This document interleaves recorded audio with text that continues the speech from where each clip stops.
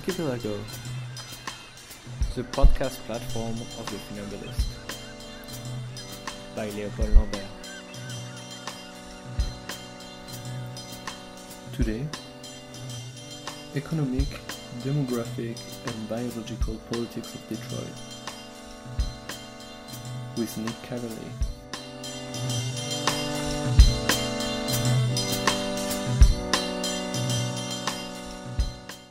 Hello everyone, today my guest is Nick CAVERLY, who's a PhD student at the University of Michigan, and we are recording this conversation in Detroit. Hello Nick. Hello. Thank you very much for taking the time to speak to me today. I'm particularly enthusiastic about this conversation because there's one rule about Archipelago, which is that I go to meet people person to person. We don't do any conversation through the phone or anything like that. So here I am in Detroit to talk about Detroit. So I think that's going to be very interesting to do so. And so I arrived in Detroit yesterday. So I'm very in a discovery mode here, and I think. Through this conversation, we're going to try not to romanticize Detroit like it's been done many times, and we're going to try not to attribute simplest reasons for the state that Detroit is in right now. However, I cannot. Yesterday, I could not help but noticed the state that the city is in. You don't need to look for ruins to find them. They're absolutely everywhere. So it was quite a discovery again. And I think throughout this conversation as well, we're going to try to also not do what's usually done, which is to insist on people who left Detroit and maybe to insist on the people who stayed in Detroit.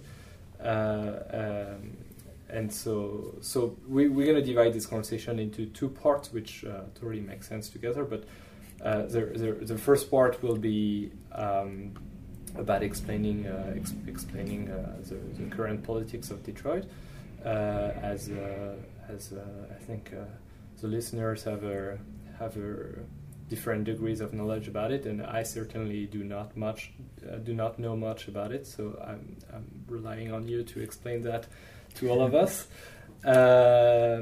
Maybe to begin with, we should talk about the governance of the city itself. For the last year, I believe the governance has shifted from a traditional mode of city governance to a more finance piloting, I would call it this way. But could you explain that about us? Yeah. Could you explain that to us, please? I think piloting is probably a really good term for it. So Detroit presently does have an elected mayor and city council. They were elected most recently in November of last year. For the first time in more than 100 years, actually by a district model where people in different parts of the city elected city council members. Before, it had been by an at-large vote where the entire city council was selected at large. But that vote was taken to be more or less, it was taken very seriously by the people who were involved, and people obviously do care about voting for their elected representatives. Those representatives have actually no power, because Detroit, all decisions that pertain to governance in the city of Detroit are controlled by the Office of the Emergency Financial Manager, and the financial manager currently is Kevin Orr, and he was appointed a little over a year ago by Rick Snyder, who is the Republican governor of the state of Michigan. And so Kevin Orr reports directly to the governor's office. And he has veto power over any decision that the city council or the mayor's office might make. So in that respect, even in the title, as you said, financial manager, everything is piloted in terms of finance. And so it was Kevin Orr actually who led the city into a bankruptcy filing, actually about a year ago. And his job, and I haven't spoken to him personally about this, but I have seen him speak numerous times. He says, my job is to make sure that the finances add up. So any decision is driven by finances, including privatization of city services, elimination of city services, and anything like that. So while he has given city administrators a raise, he hasn't really given only recently did city workers who've been working without contracts for years, did their unions come to agreements with the financial manager's office that does give them raises and retroactive pay. Any decision, I would say, that has been made in Detroit and probably will be, while Kevin Orr's term, and he refers to it as a term, and he sometimes does refer to himself as an elected official, which is odd considering that no one voted for him ever. But he takes that in terms of that the governor's office, which is elected, appointed him. He's trying to his quite explicit goal is to lay the groundwork for a sort of financial technocracy here in Detroit, where finances drive decision-making, and data drives decision-making, and that has been his goal. I'm sure many banks are looking very closely at what's happening in Detroit right now to see if there's not a new mode of capitalist governance that can emerge from it, isn't it? Certainly banks and all sorts of financial apparatuses and their kind of repeating stations, their political repeating stations, are looking at Detroit. And for them, yesterday I happened to be listening to a public radio program where they were talking about how hedge funds are actually quite interested in buying up debt in Detroit for pennies on the dollar, with in thinking that through the bankruptcy filing they might make even just a couple more pennies on the dollar. So it's the kind of final mode of, maybe not final, definitely not final, but just another layer of financial extraction on top of debt that has accrued over decades. And thinking about how money can be kind of wrung out of things like public parking or public parks, or soon to be not public parks, and soon to not be public parking, and soon to not be a public water distribution system. And there's quite a lot of interest. Not only, certainly there's interest, from kind of the financial sector and what the kind of model that Detroit might provide, or a blueprint for laying down in other cities that are burdened, through underfunding from other state apparatuses, underfunding in pension systems, underfunding in, for city services. How might bankruptcy provide an out to eliminate pensions, to eliminate, all kinds of services that that we take as kind of the underpinnings of what a municipal governance might look like, to just strip it down and get rid of it. And we'll go back to the question of water in the second part of the conversation, because I think that's what your work, that's partially what your work is investigating, and the problem of water are absolutely fundamental in the current situation in Detroit. Just to maybe continue to unfold this situation to people who might not be completely familiarized with Detroit. So you just talked about public parks that are being privatized, for example, that are being sold quite literally. Yep. There's also discussions, and maybe you'll tell us whether how serious those discussions are, to maybe, for example, sell the art of their Detroit art museum, which actually triggers interesting question about whether art as an institution is a luxury for a city or a necessity, and all these other public services, some of which you've been talking about. My first encounter with the absolute absence of a certain sector of public service yesterday was certainly with their the way the roads are being maintained, or rather more precisely are not being maintained. I thought I broke my rental car yesterday in a quasi unpracticable street for normal cars. But so we really observe an entire realms of public service that are absolutely cancelled or sold to private actors. So is it, for example, let's go back to the art. Is that something that might actually happen? They're selling the art of the museum. I would say that it's probably less going to happen. Yeah. So the way that the financial manager and the governor's office had arranged this to happen is through the bankruptcy proceeding, they had asked for pensions which were taken to be sort of a benefit that couldn't be dissolved per the state of Michigan Constitution, which has a clause in it that says something along the lines of that pensions shall not be dissolved or abridged, something like that. So they had asked, they took that actually to court, and the federal bankruptcy judge who's overseeing the case here in Detroit had said, well, federal bankruptcy law trumps this state of Michigan statute. So that was kind of how they had taken public employee pensions and said, well, these are on the table as these public employees and retirees become creditors. And they worked at this thing that they called a quote-unquote grand bargain between where they placed the pension systems and the Detroit Institute of Arts as sort of different balancing acts. So they went to the retiree pension systems, and they said, if you vote for a certain amount of cuts, we will, make up the balance of the money by getting the state of Michigan and a whole bunch of private philanthropic organizations to buy the art from the Detroit Institute of Arts.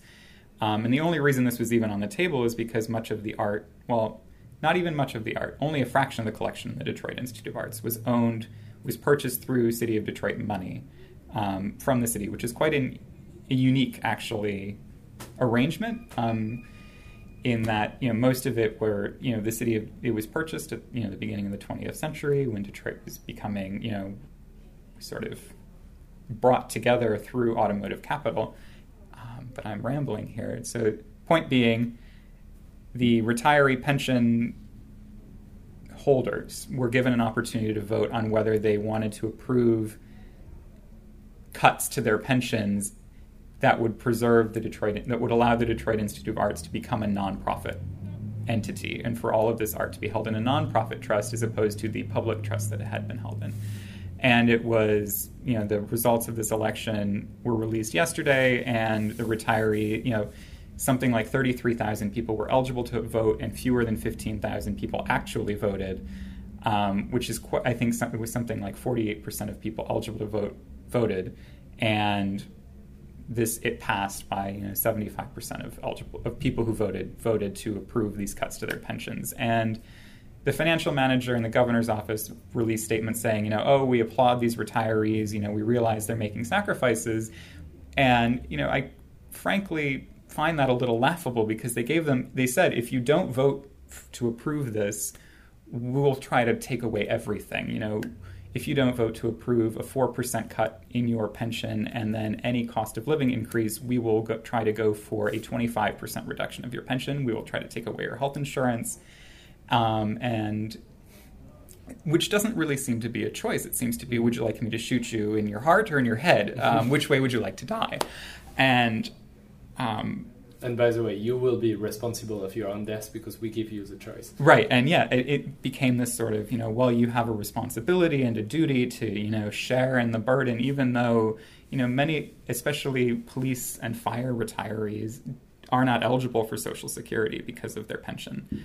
So you have people, and these the way these benefit plans are set up was supposed to be something that was held in trust and in perpetuity. So anyway, because of this kind of this very financialized arrangement, the Art Institute is not supposed to be sold. Now, there are bond insurers who are quite intent on challenging this sort of this financialized arrangement that has been set up because it has something like $800 million has been either given from the state of Michigan or through philanthropic organizations to the Art Institute, and the bond insurers who stand to lose billions of dollars argue that this is an undervaluing of the Art Institute. So whether or not it is, this arrangement stands up is up to the Stephen Rhodes, who's the bankruptcy judge overseeing the case. Okay, well, so I think this is a very good introduction in terms of the governance of the city to understand a little bit what's behind the more apparent aspect of the city itself that we should address now. So for people who don't know Detroit, and you'll describe that way better than I will, but from my own experience driving in the city, you have to imagine entire neighborhoods where maybe one or two houses will be left per block, all the rest being either ruins or having been destroyed, demolished administratively after they've been left. So Detroit lost about 25% of its population in the last 10 years, I think. That's the figure I saw. And so the people who left, for many of them, or rather the people who stayed, for many of them corresponded to the strict impossibility to live, mostly linked to poverty. So not only there's been 25% of the city living, but those people living, I suppose for most of them were part of the middle class. So we're back with a city with its biggest aspect of its population being of working class and unemployed people. I think there's about 16% of unemployment, which is more than twice the average in the United States. So that's one part of the population, and then there's another part of the and this population. We should not forget to say that as often in the United States, the poor population corresponds quite often with an African American population. So it is very much a racialized problem as well, and the corollary of that is that there is another population that has been described quite often recently, which are what we could call the Detroit enthusiastic, and you sent me this very useful article by Thomas Sugur, called No Town, and the subtitles being "Good news, a few hipsters are rediscovering Detroit. Bad news, everything else." I think from the way he wrote his article, it could have been not good news, but kind of good news or something like that, because he's very ambiguous about his feelings about this white population that reinvestigate Detroit, and he's also quite ironic or doubtful of this rhetoric that seems to think of Detroit as a tabula rasa, and therefore sort of a white rhetoric of denying the very existence of the population that's still in Detroit, and mostly the African American one, and also sort of the rhetoric that this white population, newcomer population, is having a sort of messianic rhetoric of saving the city.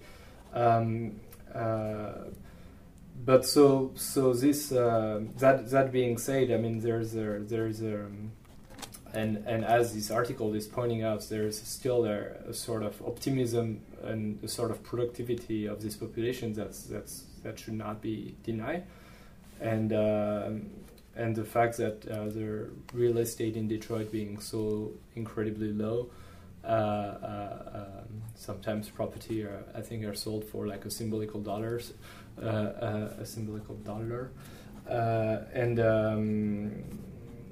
and there is a production that's made of that, or whether of what the Suguru called the creative class.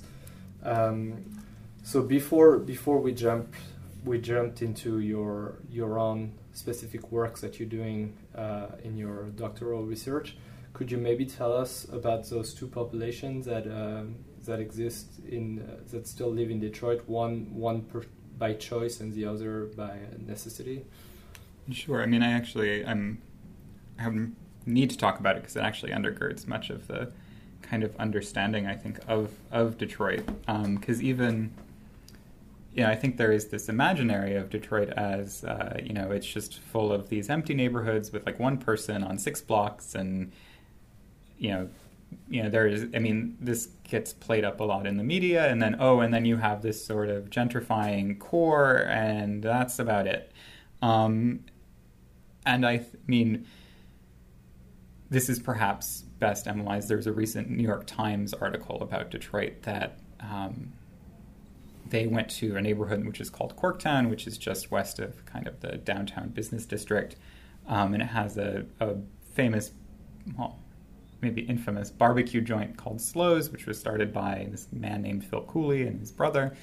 And they started in the early 2000s. But every couple of years, the New York Times seems to rediscover Slows Barbecue, which has been featured in a lot of, Food and Wine and other kind of food blogosphere things. And Phil and the other guy, and the Cooley brothers are both white, but there are other sort of long-standing businesses and new businesses in the area which are owned by people of color. And the New York Times held up, Slows as just kind of, oh, look, you've saved a neighborhood, and that's not exactly true. But in Detroit, I mean, you do have these very empty sections, and then you have sections that are dense, still quite densely populated, either with, with all kinds of human beings, I guess. So you have this really kind of patchwork urban fabric, which kind of unsettling sometimes to see that you have. I mean, in these dense neighborhoods are held together or, kept in place by historic district associations and block clubs. And, they run the gamut from very, quite, sometimes quite wealthy people who, live in neighborhoods like, some of them are called Palmer Woods and Boston Edison and Indian Village. Those are probably the best known ones. But then also, more middle-class neighborhoods do remain, but they tend to, they exist in pockets. But then, as you point out, poverty is a huge problem because Detroit has in many ways, I think the way that it's discussed. So you have these people who choose, for whatever reason, choose to live in Detroit, and there are a lot of reasons, and I probably don't. There is not enough time to discuss them, and then, you have a sort of a very impoverished part of the population that has been left. I would say abandoned by a sort of an educational system that set them up to do one thing, which was work in factories or, maybe service work or something like that. And those jobs just frankly don't exist anymore. They haven't existed for a while. And they've just kind of been left by conventional modes of governance, and they're taken as this sort of blank slate. Oh, Detroit has all of these poor people, and Suguru mentions this, that there are all of these great visions of the future for Detroit that, if we would just invest enough money, we would have this beautiful city. And he's like, and there's one problem with that: poor people. Like, they happen, and problem, he says, he uses it tongue in cheek. He's not saying, oh, these poor people are a problem, but, and I think that, I mean, as he points out, it's something that's frequently forgotten about. And I wouldn't say that it's that people can't leave. I wouldn't want to put anybody in a position of saying that they can't leave Detroit. They don't want to. Mm-hmm. Whether, you know, people happen to like their homes or they happen to, you know... So I wouldn't say it's because of a lack of social mobility in any sort of sense, because there are places they could move to. They just choose... I mean, they choose not to, or they don't want to, or they feel like they're stuck there. Mm-hmm. At least the options are reduced compared to they are certainly reduced, and so part of that is it's a financial problem, and it's not something I have a great amount of expertise to speak to, besides to just kind of gesture in broad strokes. But as you point out, this is set up in a kind of binary with the Detroit enthusiastic, which if Detroit's poorer population is portrayed as as black, the Detroit enthusiastic is portrayed as white, which is probably true, but certainly, there's more sort of a gradient on both sides.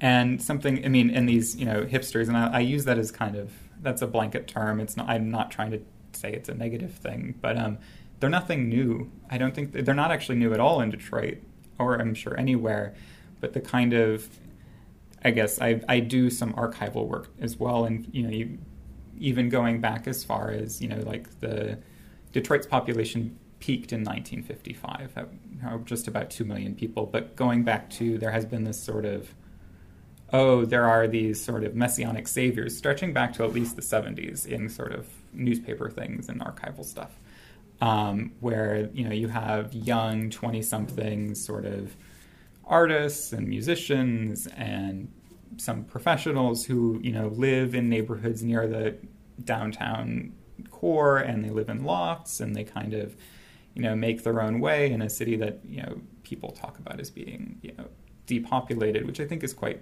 interesting. How even in the 70s, when Detroit still had 1.2 million people in it or something, it was depopulated at that point, and now it has just about probably less than 700,000 people. Well, it's always interesting to see that the city seems to be defined from outside through its no longer present population rather than its actually present population. Yes.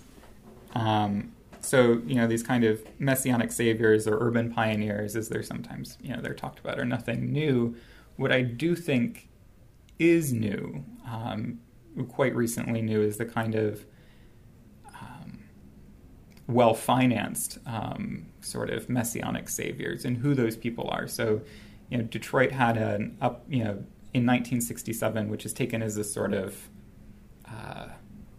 perhaps teeter-totter year, often in, at least locally, which is when there was what is alternate, it's an uprising or a rebellion or a riot happened for several days and weeks, when the National Guard was called into Detroit after the City of Detroit police raided an after-hours bar. And the police were predominantly white, and the bar was almost entirely black, and there were a large number of arrests, and this started what is regarded as a riot or a rebellion, depending on who you ask. You probably just call it an uprising, and that might make it better. But so after this kind of, so Thomas Segru wrote a book called Origins of the Urban Crisis, in which he kind of undermines that narrative that, 1967, that is when Detroit started to decline. He shows that, the kind of underpinnings and population had begun to decline much sooner with, sort of deindustrialization, et cetera. But, starting at that point, a large number of automotive capitalists, including Henry Ford's sort of his children, started this thing with the help of Coleman Young, who was at that time, I think, a legislator, and he later became the mayor, the first black mayor of the city. This thing called New Detroit, which was aimed at promoting business development and people moving to the city. And New Detroit, meanwhile, it lasted for a while. It built this building called the Renaissance Center, which was supposed to be Detroit's comeback. It was this big, it remains a sort of big office fortress. And it was going to show how Detroit could, fight back against the kind of the negative aspects of population. This sort of New Detroit automotive capitalist savior has been recently replaced with a more technology-focused sector, specifically a man named Dan Gilbert, who runs the Quicken Loans family of companies, relocated his businesses to Detroit Central Business District and has bought something, I think, like 50 buildings in the sort of downtown area, and has become one of the biggest landlords downtown, and has talks about how we need to make Detroit come, we're going to make it great. And it's really more of make it great for whom. For him, it's, he employs a private security force that monitor, and a huge camera array that monitors all of, his sort of his property holdings. And he, is able to, through his sort of, he funds millions of dollars in sort of these kind of security things and privatization of work, is able to, convert buildings from sort of that serve his employees, that serve his thousands of employees. So he, if there's someone who I think, rather than just, caricaturing some, hipster population, look at it. He's one person who very much emblemizes this kind of white savior in a way that he just completely obliterates the problem of poverty in Detroit and says, if we make this downtown business district great, people will come. And whether that's true or not, I actually don't think it's true. It hasn't worked for 60 years, so I don't think it's going to work anytime soon. But it, in a very blatant way, demonstrates how, gentrification, at least in this kind of most recent wave of gentrification that is happening in Detroit, is a sort of, has some very bizarre and unsettling parallels to a kind of colonial project, as you talked about. You didn't talk about, that's my but you mentioned how, these people want to save the city and this kind of rhetoric of salvation. And it's that, if we just get, if we just move to these neighborhoods, they'll be all right again, or all white again. And while that, we're sitting in one of them. So the neighborhood that we're sitting in is now referred to as Midtown, and this is often a point of contention because people say, well, really, this is the Cass Corridor, but which it was and had been called until, the 80s, and then, Wayne State University, together with, we're near the Detroit Medical Center, and there were a whole bunch of arts and culture kind of... We're near the only Detroit Whole Foods. Yes, we are we could almost see the only Whole Foods that is the only Whole Foods in the city of Detroit, which is taken as just an awesome thing for the city. It's also the world's smallest Whole Foods. Okay. But they worked on this rebranding effort to rebrand the neighborhood as Midtown. But even before that, it had been known by a whole bunch of other names in this kind of rebranding that happens. And that, I think, that's not unique to Detroit, but the kind of way that it operates in Detroit as something where, well, if people have to move, that's okay, because there's all this space for them. And even though there's not, there may be, buildings, but they're not necessarily buildings that people want to or should be living in. Mm-hmm. They're very oriented. So at this point of the conversation, I'd like to do a sort of detour, a sort of non-anthropological detours that will help us to introduce more anthropological problems and in particular the politics of water in Detroit that are particularly I would say violent these days, and we'll explain why. But before doing so, I think there's something that we need to look at, and that actually makes a good bridge with the last podcast on Archipelago with Michelle Murphy and the notion of chemical infrastructure. We tend to think in a very pure and abstract way of the way something like a house is disappearing from its land, and we picture the land as a field. Someone builds a house on it, and one day the house is empty and we destroy the house, and it's almost the biblical we're made of dust and we're going back to the dust, something like that. Except this is actually not. This is not very accurate in the sense that when you destroy your house, obviously you do not leave back a field on it. This is not SimCity. You actually have an entire toxic condition that is being created by, on the one hand, the existence of the house itself, and on the other hand, the house or any other building. The existence of the house itself, and also the demolition of it as well.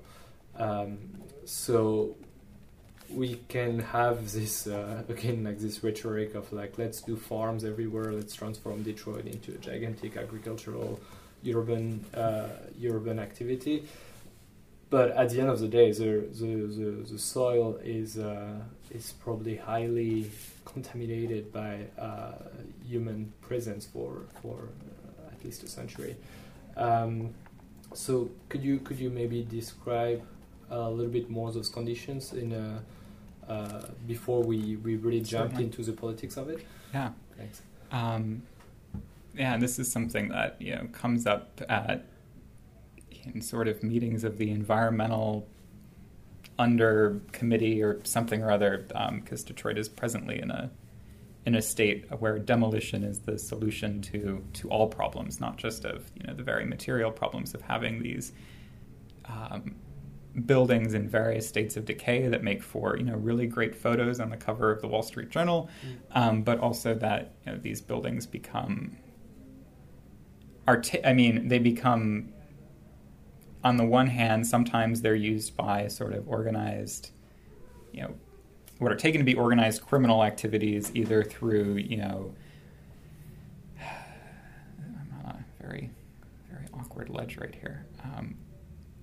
The kind of criminalization of just any kind of organized activity among kids, which is taken to be, either selling drugs or something like that. And and that is very much a real problem, I guess, with vacant buildings. They become sort of places where what is glossed as like a seedy underbelly begins to operate. So there's sort of what are taken to be social problems, but then also very material problems in terms of these buildings are filled with lead and asbestos. They have often very toxic mold growth that happen in them, and any forms of building materials without a lot of care become they grow things, and animals breed in them. And animals excrete waste and so even in demolition, when Detroit, this would have been about 5 years ago, was developing its sort of demolition procedure, because the scale of, it's estimated there are between 80,000 and 100,000 vacant or abandoned buildings in Detroit. Now, many of them, those do have people actually living in them. Maybe not many, some of them do. And this includes both residential and commercial and former industrial sites. They would just demolish buildings, and this would actually send huge clouds of asbestos into the sky, and some of these buildings were actually near where people lived, and this offered a kind of enduring trace of the toxics. But as you point out, I am no expert in how many toxics there might be in any one building, but lead and asbestos are probably the biggest sort of things, kind of vibrant things and vibrant forms of matter that continue to exist in these buildings. And so with there are now remediation courses, and I'm learning how to remediate asbestos in buildings as part of my fieldwork. And which involves, there are different processes of wetting down things in order to prevent them from pluming.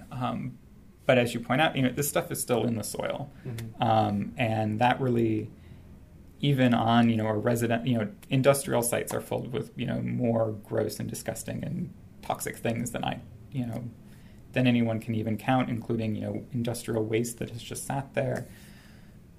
But this offers, there are barriers. I mean, and these things are not really recognized when people, especially kind of this white hipster Salvation caricature says, I'm going to go start a huge urban farm in Detroit. They don't necessarily realize what they're, the quagmire, the chemical quagmires that they're stepping into. And there are practices that people develop for actually avoiding the kind of forms of toxicity, either through, they don't use the actual soil, they build raised beds off of the soil, or they layer certain kinds of compost, or they grow certain kinds of plants there for, in spaces for several years that actually remove toxins from the soil. But it takes incredible work actually to do those kinds of things. Well, and that may be a sort of intellectual luxury to be able to interpret the world before actually intervening in it, so to speak. But I mean that's probably what this podcast is about anyway. So let's try to do it.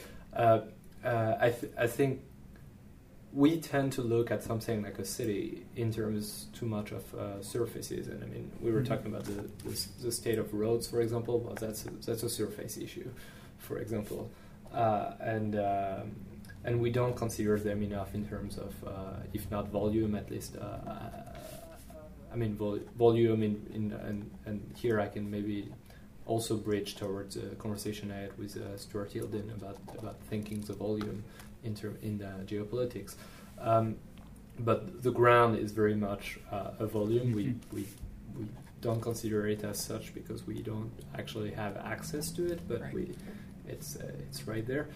And similarly, in the non-visible realm, something like the atmosphere is very much how we should consider as well the city in the air that it's manufacturing. Because as we were talking with Michelle Murphy, I think none of the air we have around us could possibly be being the subject of a human intervention of any form. And the first pages of her Sick Building, her book Sick Building, describes the course of the air that we're breathing in, for example, in this room, and how it went through various filters of AC and all this kind of thing. It's those descriptions are very valuable. But all that to say that similarly, we think too much of bodies as being surfaces and being closed surfaces, but actually we are very much within those atmospheres, and we need them to breathe. We need them to live, quite simply. And so the toxicity of asbestos, for example, and the sort of dusts that is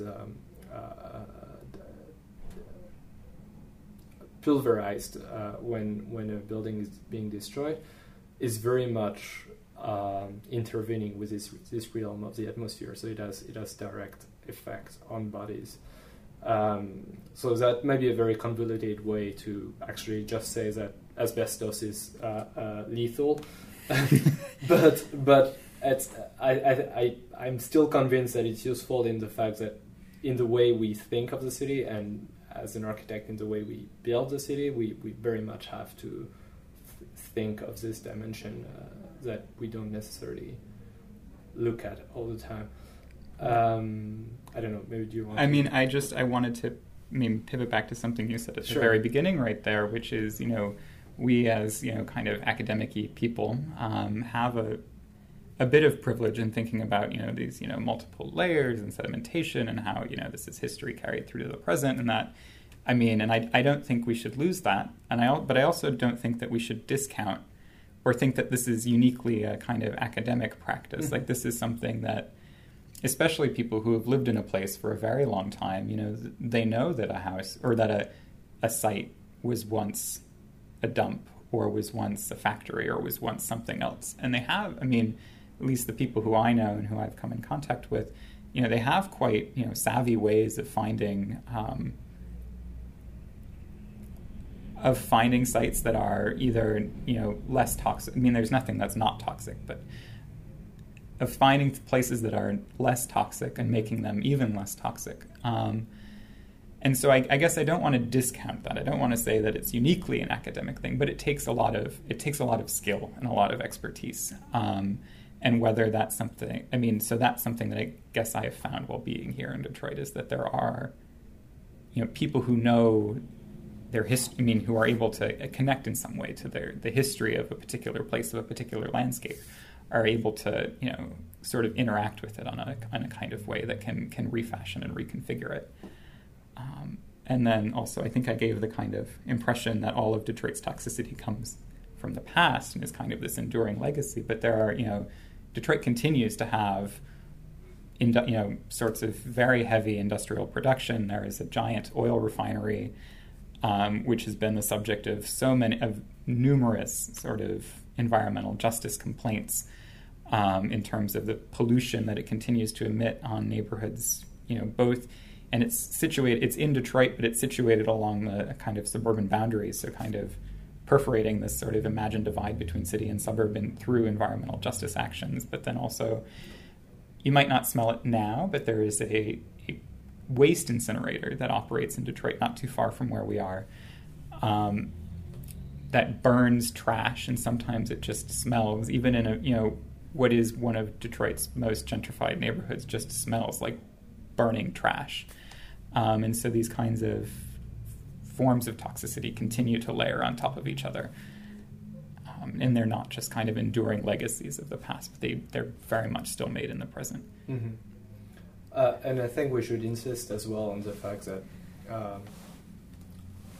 toxicity considered as such doesn't mean anything. Toxicity is always in relation to something. Yes. So when we talk about toxicity, it's usually in relation to, if not all living beings, at least human yes. beings.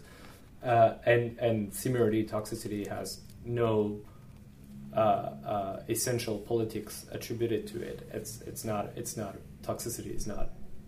There's no moral to it. There's no toxicity is not evil.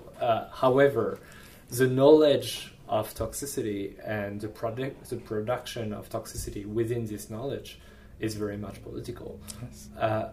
And so that's something we can see with something like the trash incinerator, for example. But we can also see it, and eventually we're jumping right in it. We can see it through the politics of water as well. Precisely.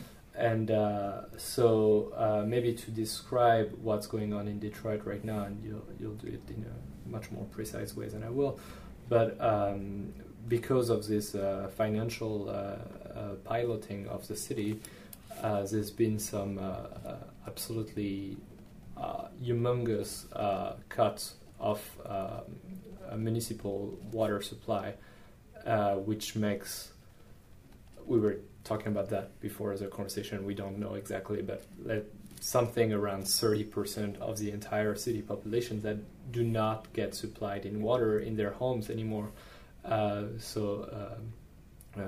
Something quite unprecedented probably in the United States. But there is even more to it, again, going back to the toxicity of it, as that you will describe for us, won't you?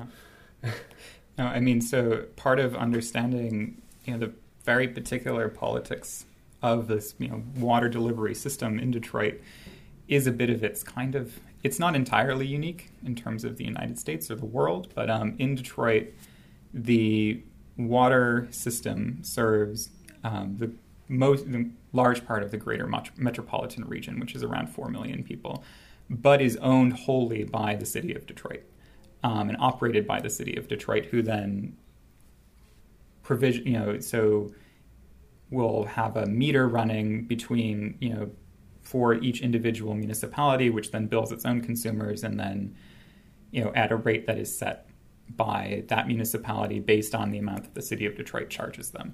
And this has been a pretty contentious setup for, decades, given that, especially as, Detroit's city government has become increasingly, black, and suburbs have remained fairly white and wealthier. It's had racial overtones for decades. And the city had been until it's called Detroit Water and Sewerage Department because they also manage the wastewater. But this department, which has a large amount of autonomy from the city government, it's actually managed quite separately, had been under sort of legal oversight due to pollution, large amounts of pollution that happened in the latter part of the 20th century. So it is even as the city of Detroit's population declined, this water system continued to grow because it services many people outside of the city limits. And with the financial piloting of the city, but it is also a huge resource. Legally, the water department cannot make a profit for the city of Detroit. That is not legally allowed, but it's something that's commonly talked about, at least by suburban folks, as, oh, they're making so much money off of my water. They're charging me so much for water. And while the city of Detroit, people who are, receive water through this system do pay more than many cities, many other places in the United States, especially in the Great Lakes region, which has 20% of the world's fresh water. They pay, in the system, they pay a lot less than major cities like New York and Chicago. So, it's a bit of it's a unique arrangement that has really frames this kind of politics through the histories of suburban flight and kind of fear of the city. And with the bankruptcy filing, the emergency manager proposed privatizing this water system. And while, this not only earned the ire of, people in the city of Detroit, this suburban customers, and they think of themselves as customers of this water system, were actually, frankly, horrified.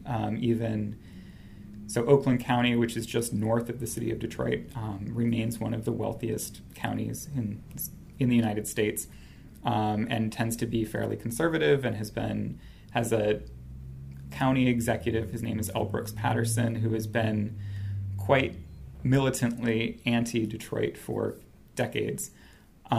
Said, this is untenable. You cannot privatize our water.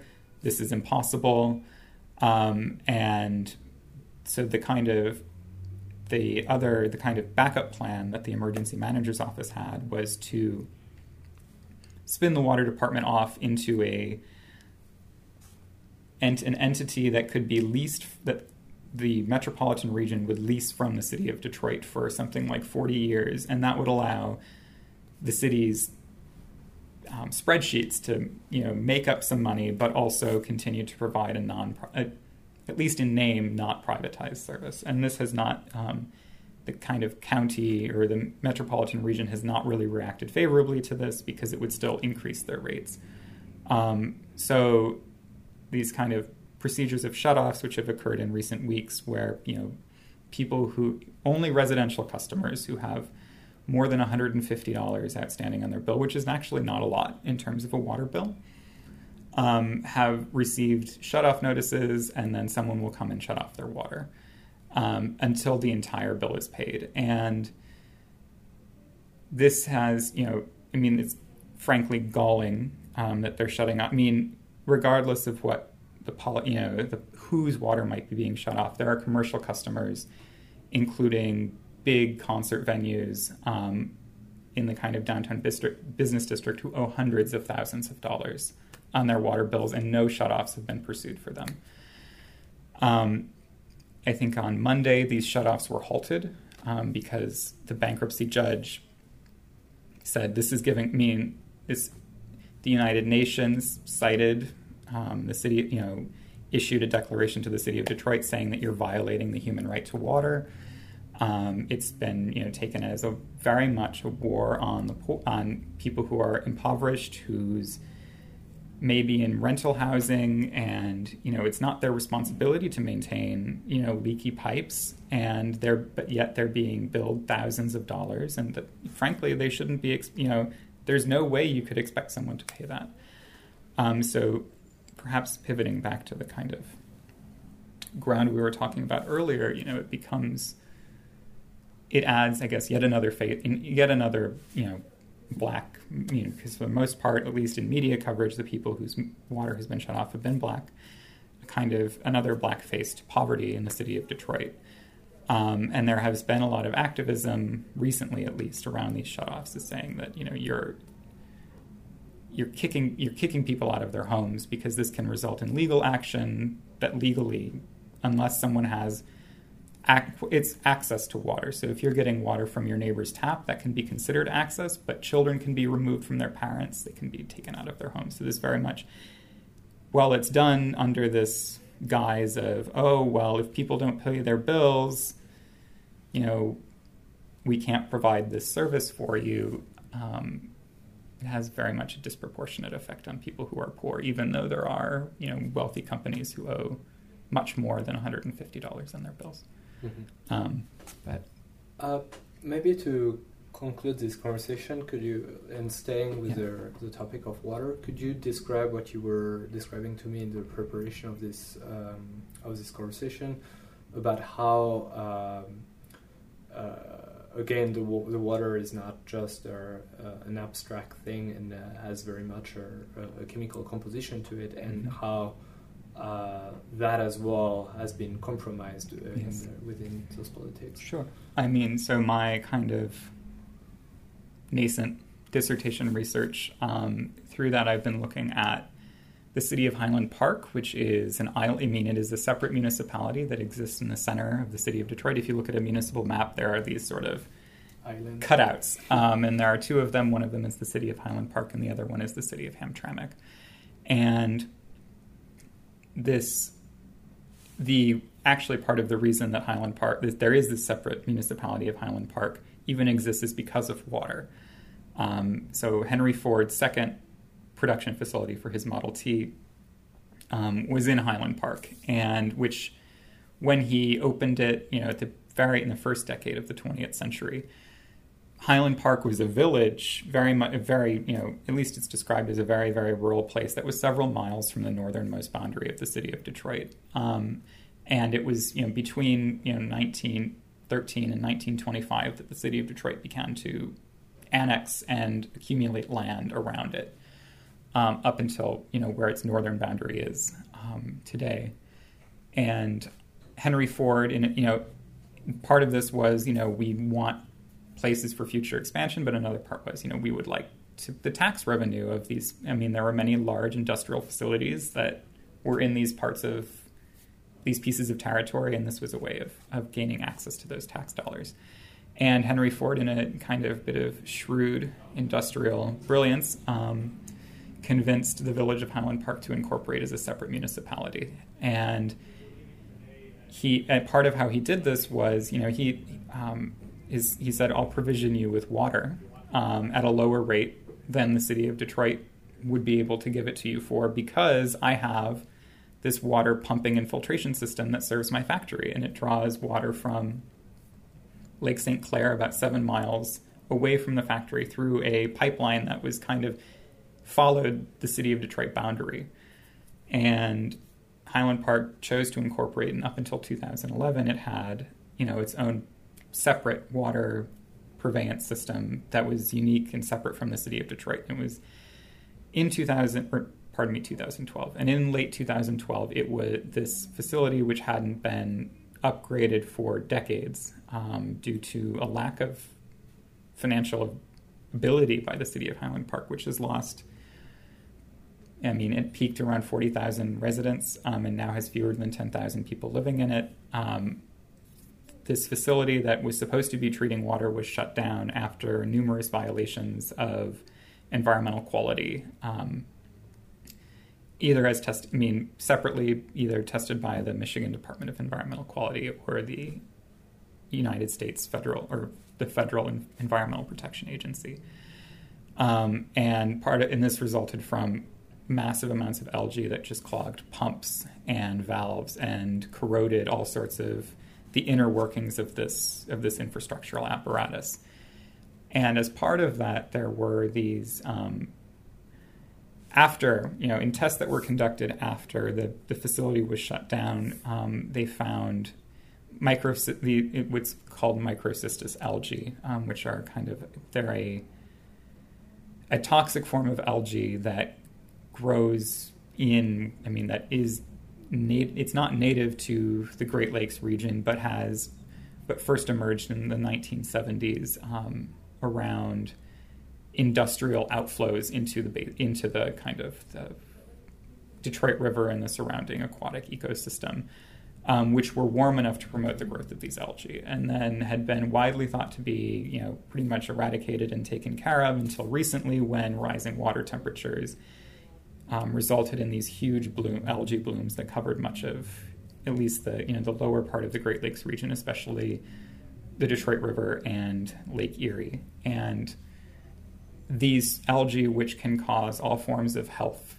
problems for human beings, to think of toxicity as something that's in relation, and are governed as are regulated as a toxic substance, were found in the treatment basins of the Highland Park water system. Since they were found after the system was shut down, they're not legally they are not actionable through any kind of legal recourse, but they're something that, there is very much a fear, at least among the people that I talk to, that they've been exposed to, and that this stuff could still be in their pipes, and they continue to boil their water years after, they're now provisioned by the city of Detroit water system. But water in that sense is not an abstract thing. It's something around which municipal boundaries have been set. It's something around which, even though it comes out of a tap, it exists and it has a history and a narrative. And that narrative is very much political. Well, Nick, thank you so much for taking the time to describe, for people like me who've been obviously reading things about Detroit, but somehow that tended to be a little bit too simplistically explained, so that here I think we have a very good expose of the complexity of the politics that are behind the current situation of the city, and historically informed, which will be great for me to continue visiting the city with that in mind. Thank you very much. Thank you so much. It's been my pleasure.